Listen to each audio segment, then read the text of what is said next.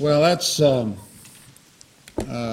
such a kind introduction that I had a kind of double feeling, immense gratitude to an old friend, but also a sense that this is the CV of a life of a man who can't settle. You just got to settle down, But I thank Louise particularly for that introduction.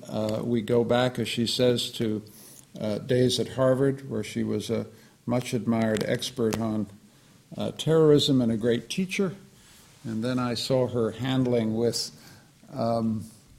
Irish humor and dispassion how to safeguard the University of St. Andrews as Scottish nationalism rose all around her, and she managed those challenges with grace and, again, her humor. And now she's made history as the first female vice-chancellor of one of the world's greatest universities. So that also is a trajectory that everyone in this room should admire. I also wanted to draw attention to a couple of people who've been wonderful to me as we've done this project. And this is a talk about a project, so I'm going to tell you about where I've been and what we did. But the people who made it possible are in the room. Noboru Moriyama is in the room.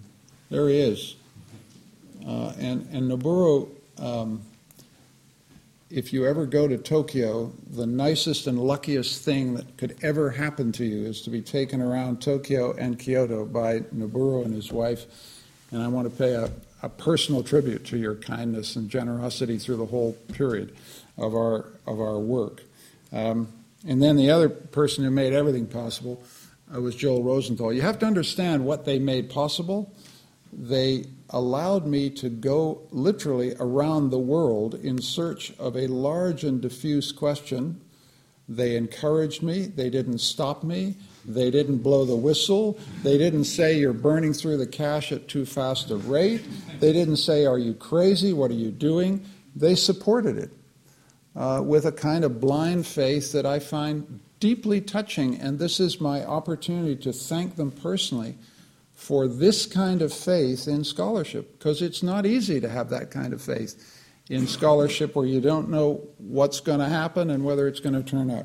And tonight I have to kind of deliver, don't I? I have to show them that something happened here. We did some good work. And I'm also very pleased to be with Julian Savulescu, and particularly because the Uehiro-Carnegie-Oxford lecture is in practical ethics. Emphasize the practical, terribly important. Universities, I think, really live and die not merely in thinking beyond the realms of the real, beyond the realms of the actual. They really do derive their mandate and justification from their capacity to be practical, to ask real questions about the world and try as hard as we can to provide real answers and practical answers. Practical meaning doable answers. Feasible answers, actionable answers. And so I resonate very strongly to the mission of the center, and I hope that I will have some extremely theoretical things to say at one point, but the intention is practical. Now, I got to get these slides to work, and I don't know whether I can. Can I? How do I do that? Whoops. What do I do? We've just ended our slideshow. Can somebody rush down here and help? Sorry about that. Thank you. What I'm going to do is talk to you with some slides, not too many. There we go. What's your secret? Okay. Let me start with an incredible woman. I start here because in some sense, this Carnegie-Uehiro project, in a sentence, was an attempt to figure out what has happened to the moral language of the world since the human rights revolution inaugurated in 1945. So it's a historical question. What did the creation of the human rights universe, the human rights discourse, the human rights institutions, human rights law do to the way in which we reason? And the person who put this question best was Eleanor Roosevelt. As you know, she was the chairman of the committee that drafted the Universal Declaration of Human Rights. She was a widow, a grieving widow, but one of the most important contributions that she made was to steer people from 5 continents to produce the document which in 1948, more than any other document, has defined what human rights stands for in the world and what human rights has become. Now, the thing about her is she raises this question. How do you judge the success of human rights? Do you judge it by state ratifications, the numbers of states that have ratified all the conventions? Do you attempt to evaluate the success of human rights by the degree to which states comply with these human rights instruments? Do you evaluate it in terms of the ways in which international human rights organizations, the UN, the other bodies, can promote human rights and influence the behavior of states? How do you even ask the question about what has human rights done to the world since 1945? Most people answer the question, as I've just suggested, by focusing on state practice, or non-practice, as the case may be. But Eleanor, God bless her, asked a completely different question. And I'll show you. In 1958, 10 years after the Universal Declaration, she was asked to give a speech about the 10th anniversary of the Universal Declaration. And in that speech, she said this: "Where, after all, do universal human rights begin? In small places, close to home, so close and so small that they cannot be seen on any maps of the world. Yet they are the world of the individual person, the neighborhood he lives in, the school or college he attends, the factory, farm, or office where he works. Such are the places where every man, woman, and child seeks equal justice, equal opportunity, equal dignity without discrimination. Unless these rights have meanings there, they have little meaning anywhere." Notice what her criteria for the success of human rights is. It's in the little places. The little places meaning your conscience, your heart, your instincts, your moral instincts, not state practice, not the proliferation of human rights institutions, but something much more personal and much deeper. And it became one of the most famous things she ever said. And because she was Eleanor, it was completely extemporaneous, by the way.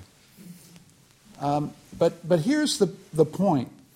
There's a little research agenda in there. If you take Eleanor really seriously, you want to ask, what has human rights done in the small places, the intimate places, the conscience inside all of us? And that, believe it or not, was the crazy question that we asked ourselves in the Carnegie-Uehiro project. We asked, first of all, is human rights a global ethic? By which we meant, has human rights diffused throughout the world and become the dominant language of moral discourse? Is it a discourse that has displaced religious languages, other languages of moral suasion? Has it achieved the status of a global ethic? Another alternative is it hasn't achieved that. It's not a global ethic in that sense. It's simply the public discourse of state elites. It's not a language, now I begin to use some of my lingo, a language of ordinary virtue. It's not a language of ordinary people. It does not structure the conscience and moral instincts of ordinary people. It remains where it began, as a language of states and state practice only. And then the question becomes, if it's chiefly or mostly a language of state practice, what influence, if any, has it had in shaping what I call the ordinary virtues? When I use the phrase ordinary people, I don't mean somebody else somewhere in another room. I mean you and me, okay? And by ordinary virtues, I mean simply the almost reflexive, unthought, we hardly even think about them, behaviors that are driven by virtue, the sense in which we trust people without reasoning too carefully. We engage in activities of tolerance, which we often can't quite justify or explain, but we are tolerant to others. We forgive, we are reconciled to others, and we show resilience in the face of catastrophe and calamity.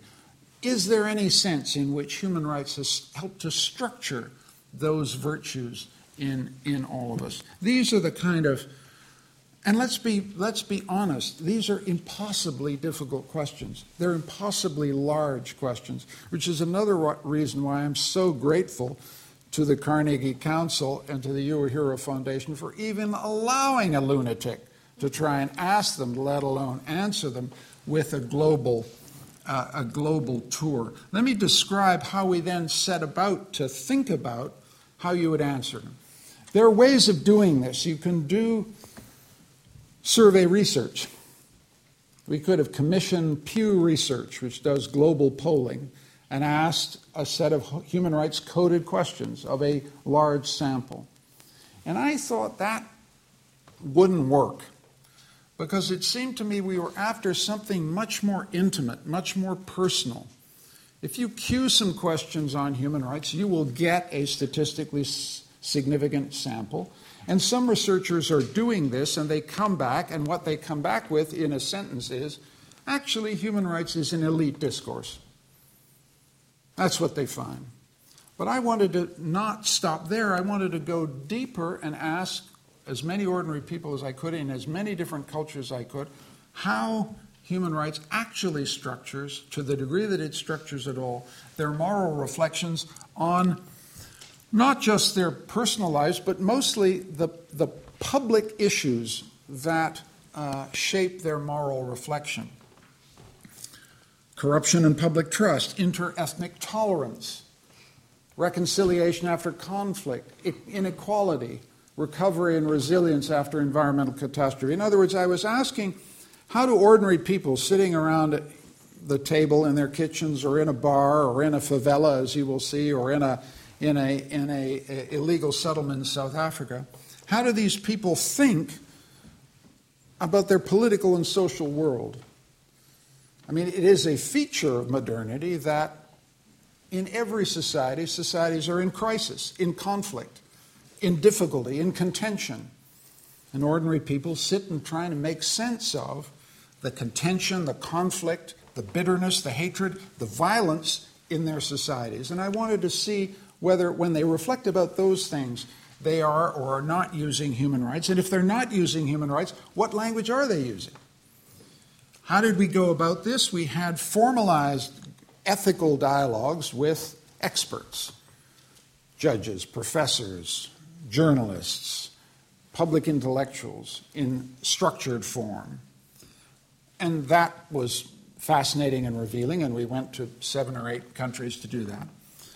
But I think the innovation was what we called our site visits, where we just got off the reservation entirely, went to favelas, went to bars, went to police stations.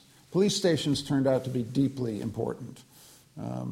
Why deeply important? I'm a liberal. I'm sort of sometimes a liberal philosopher.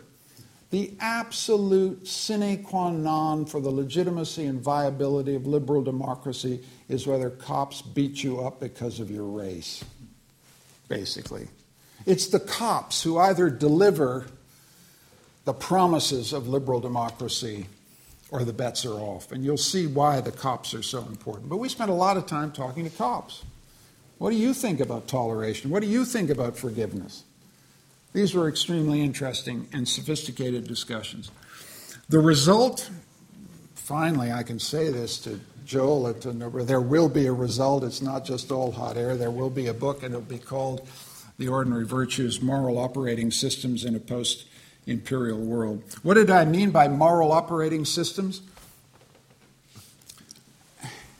I was very struck. It was a feeling that came to me when we were in Los Angeles, particularly, that cities have moral operating systems. There's a sort of tacit moral world, a tacit set of conventions that are semi-automatic in a successful global city. You take for granted the otherness of others. You take for granted that you will not be beaten up. You take for granted, it's almost like getting on the freeway. You take for granted that the other drivers will adjust their behavior to you. There's a whole way in which cities need to be modeled or thought about as moral operating systems. And we saw those moral operating systems in action, particularly in Los Angeles and New York.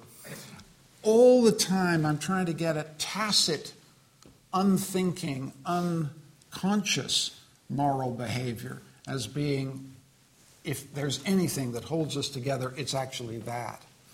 And it's the constant daily reproduction of the ordinary virtues and our sense that we can rely on them that constitutes the moral operating systems we were trying to get at. Okay, let me just very briefly, and I give you a little government health warning.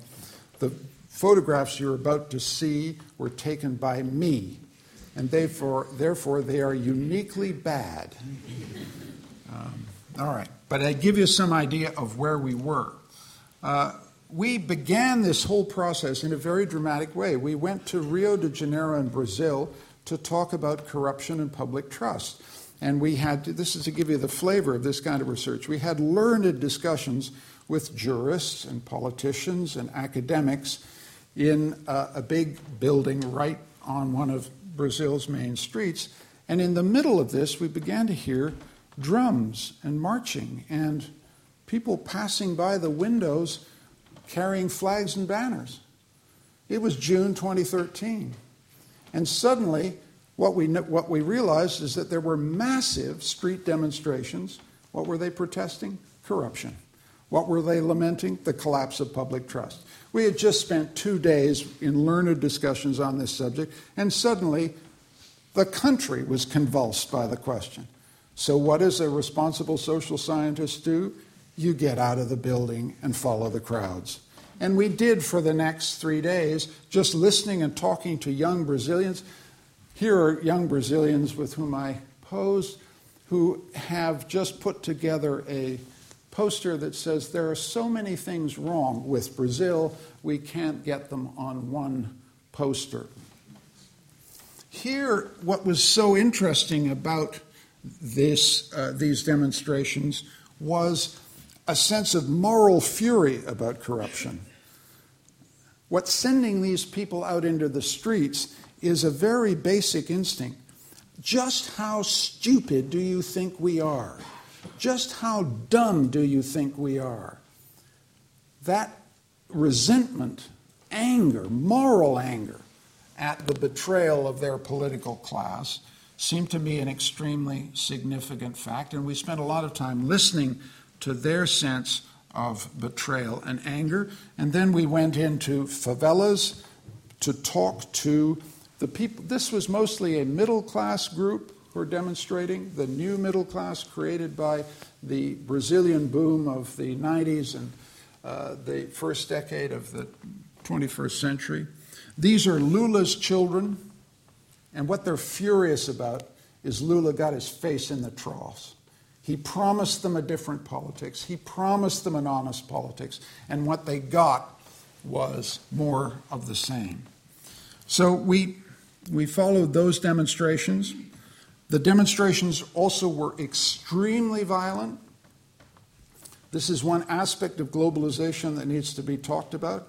Anti-capitalist, anti-capitalist protests against the course of globalization took the form in Rio of savage destruction of cash machines. These are cash machines that have just been taken apart. So there's some incandescent furies at work in these demonstrations, which we were trying to understand. From Rio, the following year, we went to South Central LA. Why did we go to LA? Because I said earlier, cities have moral operating systems.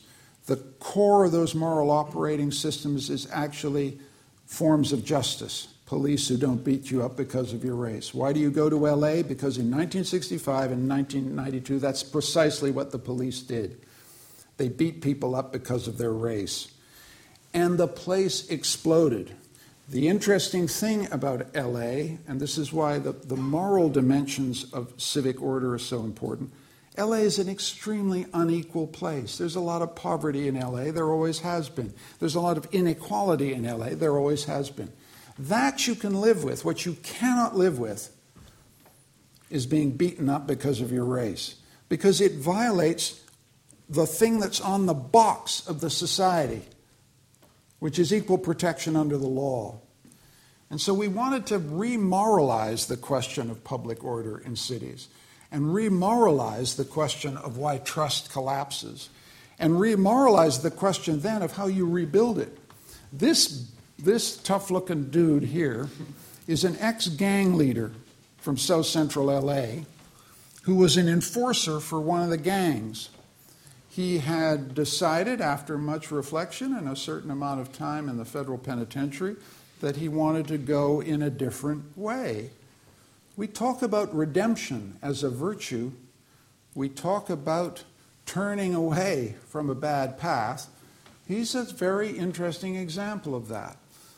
He sees his social purpose as rebuilding the moral operating system of his community so that it is not taken over by predators and criminals. So we talked to those kind of people intensively and learned an enormous amount from them. We also went to Jackson Heights, Queens. Why did we go to Jackson Heights, Queens? Because it is the most diverse census tract in the United States. You get off the subway, it's the subway up there, or the L, you go downstairs, and you got 85 ethnic groups within a square mile competing for housing, for jobs, for space. Again, the moral operating system question is posed. How do complete strangers who do not speak the same language, who do not follow the same, worship the same gods, who are competing in antagonistic ways in job markets, how do they produce a moral order? They do. Jackson Heights is one of the most celebratedly successful multicultural experiments in the world. It's a gigantic bus station, people flowing in all the time, flowing out, people not able to communicate in the same languages, somehow reproducing a moral order based on minimal forms of trust. How does that become possible? That was a question we wanted to ask. We then went back to a place that I've spent a lot of academic and personal time in, that is Bosnia. This is a man who lives in a small village called Karachevo in Bosnia. Behind him are about 280 white graves. Those of you who know the Balkans and know Islam, those are Islamic graves. These were people from his village, he's of Muslim origin, who were massacred in the summer of 1992 in one afternoon. 280 people were shot and buried bulldozed into graves. And this man made it his life's work to rebury each one, to find the bodies. Sometimes all he had was DNA scraps. Sometimes all he had was a fragment of bone. Identify each person, put each person back in, give the honor that a burial entitled to. The interesting thing here is that he lives in Karachevo, which is in Republika Srpska. Those of you who know, is that he's doing this activity in a place where his percentage of the population is now down below 5% of the citizenry. In other words, ethnic cleansing has worked. They used to be 40% of the population. Now they're down to 5%. Why does a person do that? Why doesn't a person just go to Sweden or Denmark and give up and start a new life? Hundreds of thousands of Bosnians did. He stayed. How is he then reconciled with people who murdered his entire village? And he is. He is. And he's reconciled for here's where you get an insight from someone. I asked him how you could be reconciled and continue to live among people who murdered your people. And he made a remark that stayed with me through the whole trip. He said, I don't generalize. I don't generalize. Think about the moral weight of that remark. I don't generalize about all Serbs. I take them one at a time. There's deep moral insight in that instinct. To particularize, to be empirical, to insist that moral judgment is a matter of the person in front of you, not a matter of making collective judgments about people. He lives in this community, now a minority in a place that was once his home, by not generalizing, by taking people one at a time. This seemed to me an extraordinary, insightful, gave me an insight into how reconciliation, forgiveness actually occurs and what its moral structure is. Let me continue. We went to South Africa. We went to South Africa because South Africa has the world's best liberal democratic constitution, and it's turned into a nasty ethnic tyranny based in corruption and rent-seeking. How does that happen? How do you create a liberal order and then watch it deny justice to people who live in these extraordinary shacks? And what do they think? What trust do they have in their elites? What faith do they have in their future if that is their condition? And we spent a lot of time talking to wonderful young people and trying to understand how you have hope in those situations. We went, I'm getting to the end, we went, one of the occupational hazards if you are a constitutionally hopeful and optimistic liberal, as I am, it's not merely a set of opinions, it's who I've become, is that you would really rather spend your time with nice, moderate, civilized, liberal people. And you claim that you are one yourself, and so that's the company you want to keep. It's extremely important in research projects of this to spend your time with people who despise everything you stand for, and he is one of them.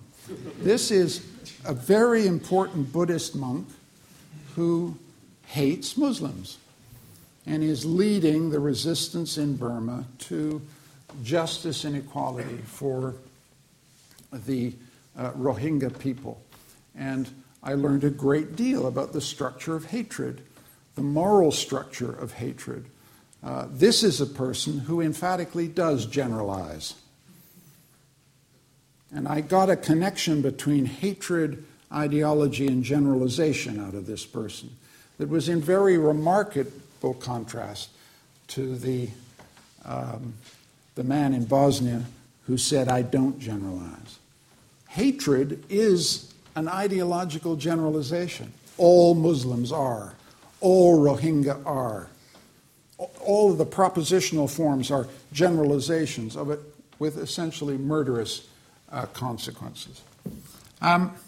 Finally, partly because of Noboru and Uehiro, we went to Japan because I wanted to think about an issue that often doesn't get much moral attention, which is how do you sustain the virtues of hopefulness when your world has just been destroyed? This is Fukushima, this is Namiya town. It is this place suffered in the space of 45 minutes a 9-point Richter scale earthquake, a nuclear plume which devastated the town, and then a tsunami which killed about 300 citizens in the town, all in the space of about 45 minutes. So we wanted to talk to people about how you think about your life in moral terms if the bottom has dropped out of it entirely. Everybody uses the word resilience. It's a word that slips off our tongue. one of the things you learn when you do a project like this, if you want to know what a word means, go to a place like this. You really do learn what resilience is and its connection to hope. And what was extraordinary in Japan was the deep connection between resilience and hope. And the hope, significantly, was connected to a deep sense of historical continuity in time. Over and over again, Japanese people said to me, in desperate situations, we will rebuild because we always have. It was one of these moments when I understood the extraordinary importance of historical memory and historical faith as a source of hope for the future. Without that faith that Japan has endured and suffered, and that 1,000 years ago a similar tsunami hit this town, and 1,000 years it rebuilt, without that confidence, resilience is impossible. So these are some of the things we talk about, and I now want to move towards some general conclusions. Get back to my organizing question, which is has human rights become a global ethic? You noticed as I was talking these cases, I seem to walk away from human rights. Let me bring human rights back in. What struck all of us as we traveled was that there wasn't a person we met, no matter how desperate, no matter how poor, no matter how excluded, no matter how uneducated, no matter how frightened, who didn't simply take it for granted that their voice had to be heard when a bunch of foreign strangers walked into their world. If you walked into a favela where there's gunfire, over your head, or you go into a squatter camp where the wind is banging the tin that people make their shacks out of it, there was no one who didn't think, my voice matters. There was no one who thought, I'm garbage. There was no one who thought, I don't count. It was tacit. Nobody ever said it, but that, when I come back, it was that silent assumption of what I'm calling equality of voice, which seems to me one of the most important things to conclude about the modern world. And then the question is, how does this happen? And I think it's not the case that it's because human rights has been ratified in conventions by states. What's happened is much, much more fundamental, which is we've created a post-imperial world. We're all very pessimistic about the world we're in now, but one thing to remember is that in 1945, people with my color of skin believed they had a right to rule other people in perpetuity. No one thinks that now. To that degree, human rights has been part of a moral revolution that can be described as the arrival of a post-imperial dispensation. The self-determination revolution means that in legal terms, but also in psychic terms, the peoples of the world are equal. It is what they believe. And it makes the actual inequalities that remain all that more intolerable. I'm talking about equality of result. I'm not talking about equality of opportunity. I'm not making the claim that peoples are actually equal. I'm making the claim that they believe passionately that they ought to be in a way that they did not in 1945. The democratic revolution has consolidated that by making popular sovereignty the default setting for political legitimacy everywhere. Even authoritarian regimes have to claim that they serve the people. And the other thing that's happened and has been convulsive in its moral impact has been these domestic battles for emancipation. My life has been morally shaped by black civil rights, by feminism, and most recently by gay equality. This revolution has created an enormous backlash. Let's also be clear. One of the reasons that Islamic fundamentalism is resurgent is that it's a direct answer to a moral revolution in the West, a moral revolution about the moral significance of gay people, women, and people of color.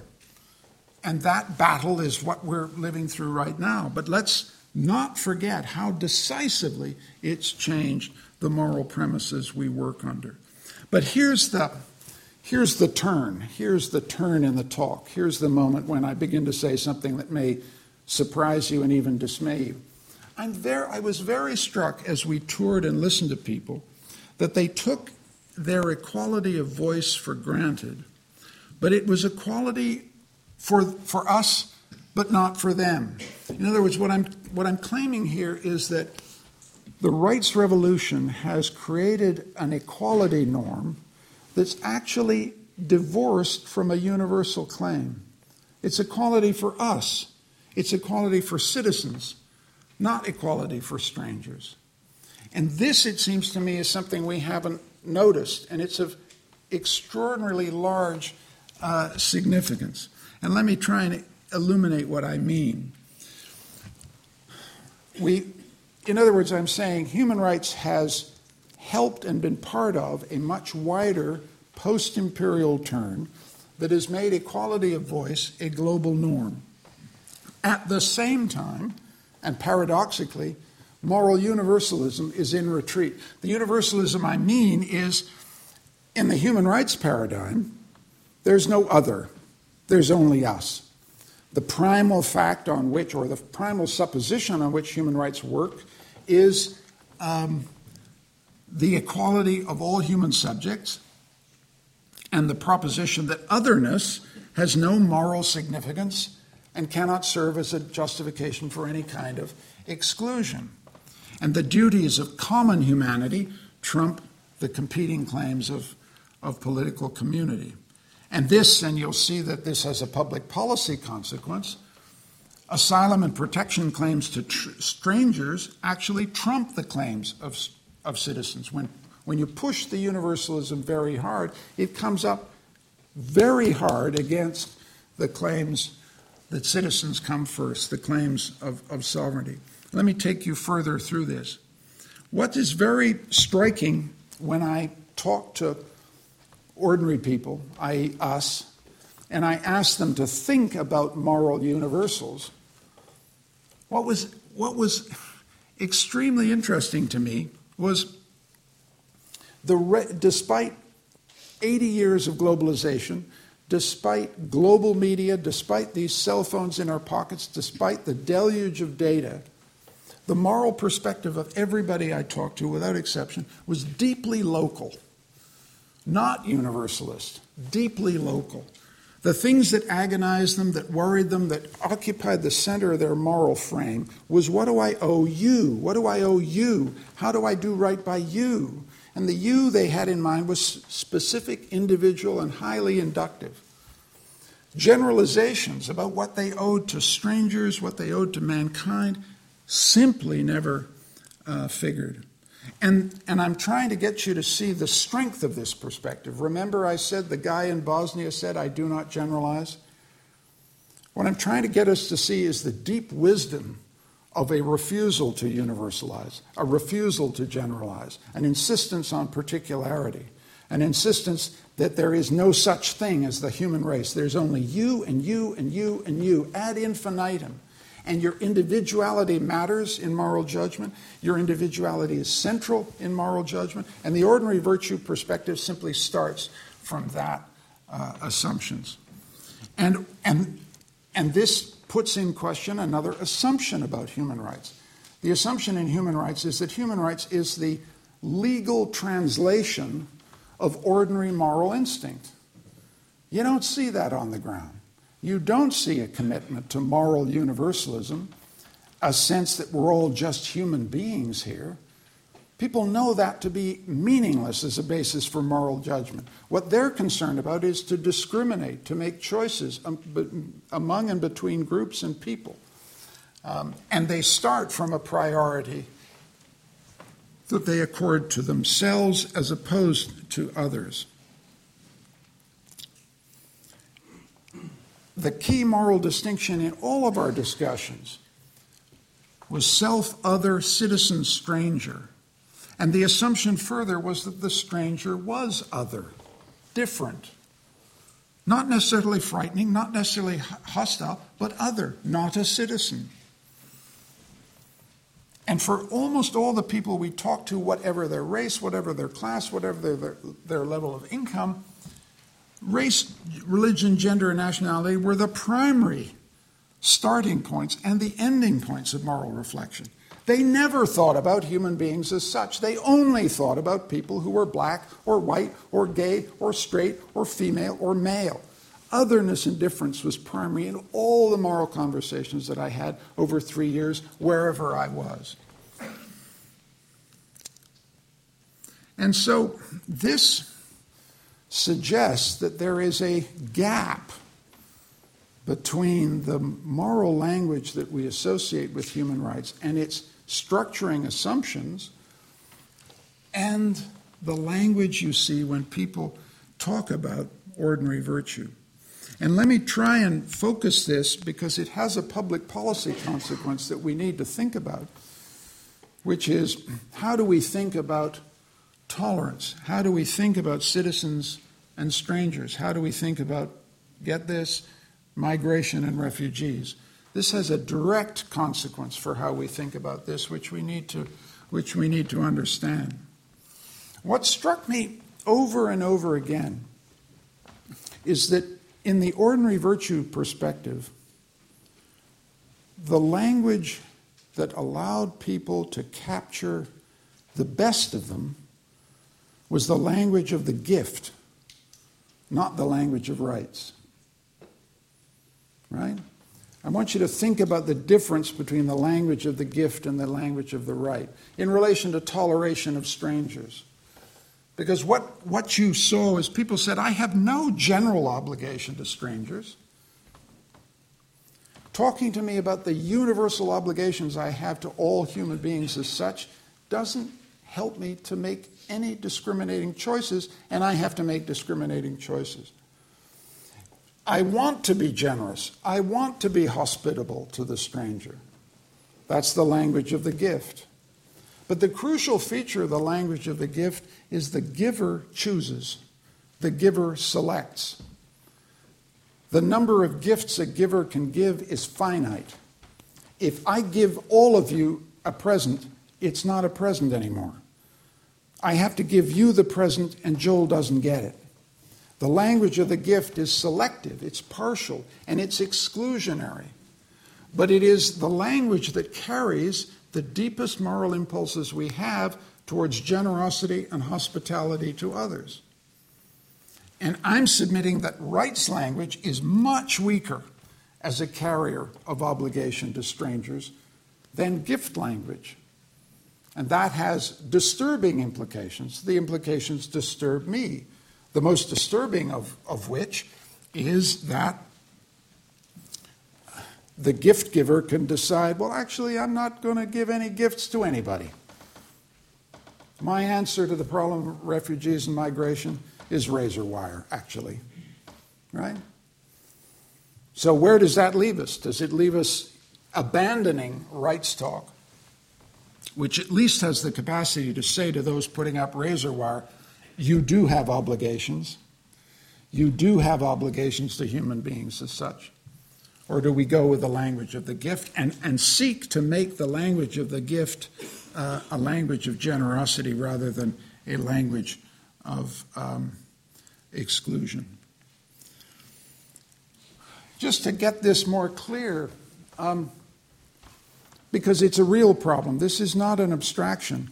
If you look at what problem Angela Merkel had in Germany in October and November and December, a problem that may sink her political career and move Germany very substantially to the right, it's partly because the German Grundgesetz, the fundamental law, makes the asylum obligation an obligatory obligation of the German state for excellent reasons that have to do with the catastrophe of